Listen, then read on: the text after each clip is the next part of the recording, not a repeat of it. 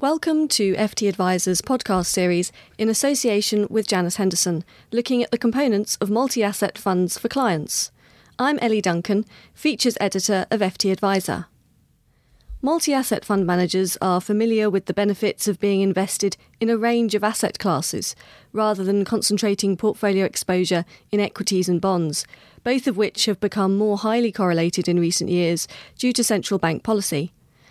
At the same time, investment firms have made alternative investments even easier for investors to access by offering exposure via open-ended funds, investment trusts and multi-asset strategies.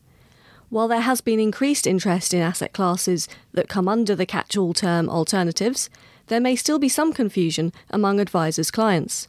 They may still want to know what alternatives are, whether there are any liquidity issues to consider, as well as what role alternatives can play in a diversified portfolio. An allocation to alternatives is a core part of investment portfolios now, but what are the risks to consider? James de Bunsen, Portfolio Manager in Janus Henderson's UK-based multi-asset team, and Mike Coop, Head of Multi-Asset Portfolio Management at Morningstar Investment Management, are here to talk to us about alternative investments. James, let's start with you, please. What assets come under the term alternatives? Well, I'd sort of split it into alternative assets and alternative strategies. So alternative assets would be things like infrastructure, property, even though it's relatively mainstream, commodities, private equity. Those are sort of some of the key ones. Then you can get some quite niche esoteric areas such as reinsurance, litigation funding, shipping funds. I mean, they really go into all sorts of quite niche areas on the asset side. And then on the alternative strategy side, those would be things, the sort of hedge fund type strategies or alternative UCITS funds, which might be investing in fairly mainstream traditional assets like equities, but return, a different kind of return stream because they might be long and short equities, and that creates a sort of different uncorrelated return profile. Mike, is it fair to say then alternatives covers quite a wide range of asset classes? I think it's helpful to understand what equities and bonds have in order to be able to then distinguish between things that parade themselves as alternatives and tend to be more expensive and less liquid, and those that can actually add something different. So for us, I mean, the defining feature of equities is, a cyclical income stream. You typically get your worst return from equities in recessions when the earnings fall heavily. If you look at government bonds, they typically do quite well in the environment that's bad for equities, in that recession environment, because they have a coupon to get paid, and if there's downward pressure on inflation during a recession, then the value of that coupon, especially after inflation, starts to go up. So usually a portfolio of government bonds and equities can be quite a good combination. There's a scenario in which both of them do badly, which is a rise in interest rates. So when we look at alternatives, we're looking for things that don't have the same characteristics of equities. And so the cash flows that behind an asset that aren't cyclical is pretty important. And for other investments where there's an income stream that they're not effectively very sensitive to changes in inflation and interest rates. So that means from our point of view that, as James mentioned, there are certain more niche strategies that are better at diversifying portfolios, and we would put reinsurance and, say, cat bonds into that category.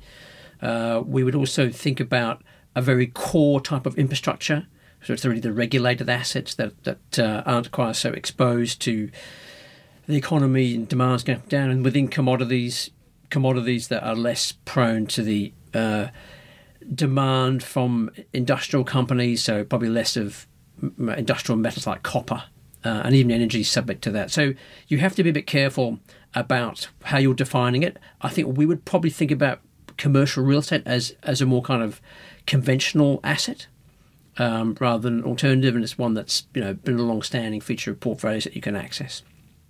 Yes, James, how would you use alternatives to create a sort of well-diversified portfolio? I think Mike's absolutely right. There are some alternatives that don't really give you too much in terms of diversification because they tend to do the same thing in a risk-off scenario, i.e. lose value. But there are other things that have the potential to preserve capital quite well, or even go up. And I think hedge funds, alternative UCITS, absolute return funds have that in their toolkit. to give you something different. So I think they're an important component of a multi-asset fund. The infrastructure names that I think Mike was alluding to, such as the HICLs and the International Public Partnerships, John Lang Infrastructure has just been bid for. These are pretty rock solid, very long-term inflation-backed revenue streams, and all things being equal, it's that some of the characteristics similar to government bonds that people might retreat to and put an extra premium on those sorts of assets in the event of a downturn, because they don't have that cyclicality about them. And how can advisors use alternatives to ensure their clients aren't overexposed to any one asset class? Mike? So perhaps I can just touch on a point James made about active strategies, because that's also how we think of the delineation. The assets, we have cash flows that behave differently from equities, and strategies that are different, because in your portfolio, if you've got long-only equities and fixed income, you've already got some active management there. People using the research to pick stocks or decide which part of the bond market to be in, the duration, currency, and so forth. So for us, an active strategy to add something, it needs to be bringing something to the table in terms of shorting, i.e. exploiting things that are overpriced, hedging in terms of reducing the downside, and there are certain things that you can get access to, like distressed debt investing, where done well, they can create value by restructuring the business, buying into the company at attractive levels, and it's very difficult to get that type of exposure in any other way. So we think it's really a case of, first of all, is the asset or strategy going to be diversifying? Secondly, is it priced appropriately? Do you get to keep a decent part of the return that's coming from that strategy? And the history of funds has been typically that the fees have been too high, and they've evolved, the strategies have evolved from being higher risk, higher return strategies to being more institutional risk strategies, but the fee structures have stayed the same. So the challenge now is to find products where the fees mean that you get a decent share of the action. James, would you agree with that? Yes, I mean, alternatives tends to be an area where fees can be higher. I mean, I particularly point to private equity and some hedge fund strategies. But both of those are big universes. They have good managers in them and they have poor managers in them. And, us as fund selectors, our job is to find those ones who really do add value over time. And, we're always looking at net returns at the end of the day. And if we find that those net returns are very attractive to, say, investing in the S&P through an ETF at 5 basis points, we're willing to pay that much extra to get something different. In the Henderson Alternative Strategies Trust that I manage, we've got a very good hedge fund run by BlackRock, which has given us 150% of equity upside, but with 2/3 of the volatility. And that's the sort of thing we're willing to pay a bit extra for. But you do have to keep a very close eye on costs, because they tend to be at the more premium end of the market. I think in our experience, you want to create a portfolio that's not overly reliant on any one manager or any one strategy. So we've tended to look for managers who have low net market exposures, because we can pick that up pretty cheaply already, and who are doing something different from the other managers and are less exposed to all of the strategies performing poorly at the same time. So generally, active management is exploiting trends and mispricing of securities, whether it's hedge funds doing it on long and short or the long only side. So the challenge is again to bring something to the table that is going to diversify. You want a mix of managers, a mix of strategies, and you generally want low beta so that you're not paying those higher fees on what is basically a market exposure you could get for a lot less. That's how we think about it. Now, say the word alternatives to some investors or to some advisors and their clients, and they might kind of associate this asset class with liquidity risk. Would they be right to do so, James? Well, the good thing is nowadays you have great choice of how you can access these alternative asset classes. And an area we've seen particular growth, well, two areas actually. I mean, the listed market, as I think you alluded to at the beginning, has seen an enormous growth in alternative strategies, particularly those that pay a nice income. So, we've got some funds coming up to launch now with to do with shipping leases, music royalties we've seen recently. You can't access those in an open-ended fund, and you shouldn't do because the liquidity is not there. So the investment trust wrapper is great for that. So people moan about the fact that you then get variation from the net asset value, the discount or the premium. But for active managers like ourselves, I actually think that's quite a nice facet because it means I can buy very good assets, very good managers at a cheaper price than I otherwise might be. But you have to live with that volatility, that extra price volatility. And then the alternative UCITS asset space has exploded. Several hundred billion pounds worth of AUM in that sort of area in these sort of absolute return funds, which again, some varying returns there. And I absolutely agree with Mike. No need to pay for, just half of whatever you might get from investing in the market. But something genuinely differentiated that might be a merger arbitrage strategy that really is not dependent on what happens to the S&P or the FTSE. It's all about identifying deals that are going to close and picking up a small premium for that.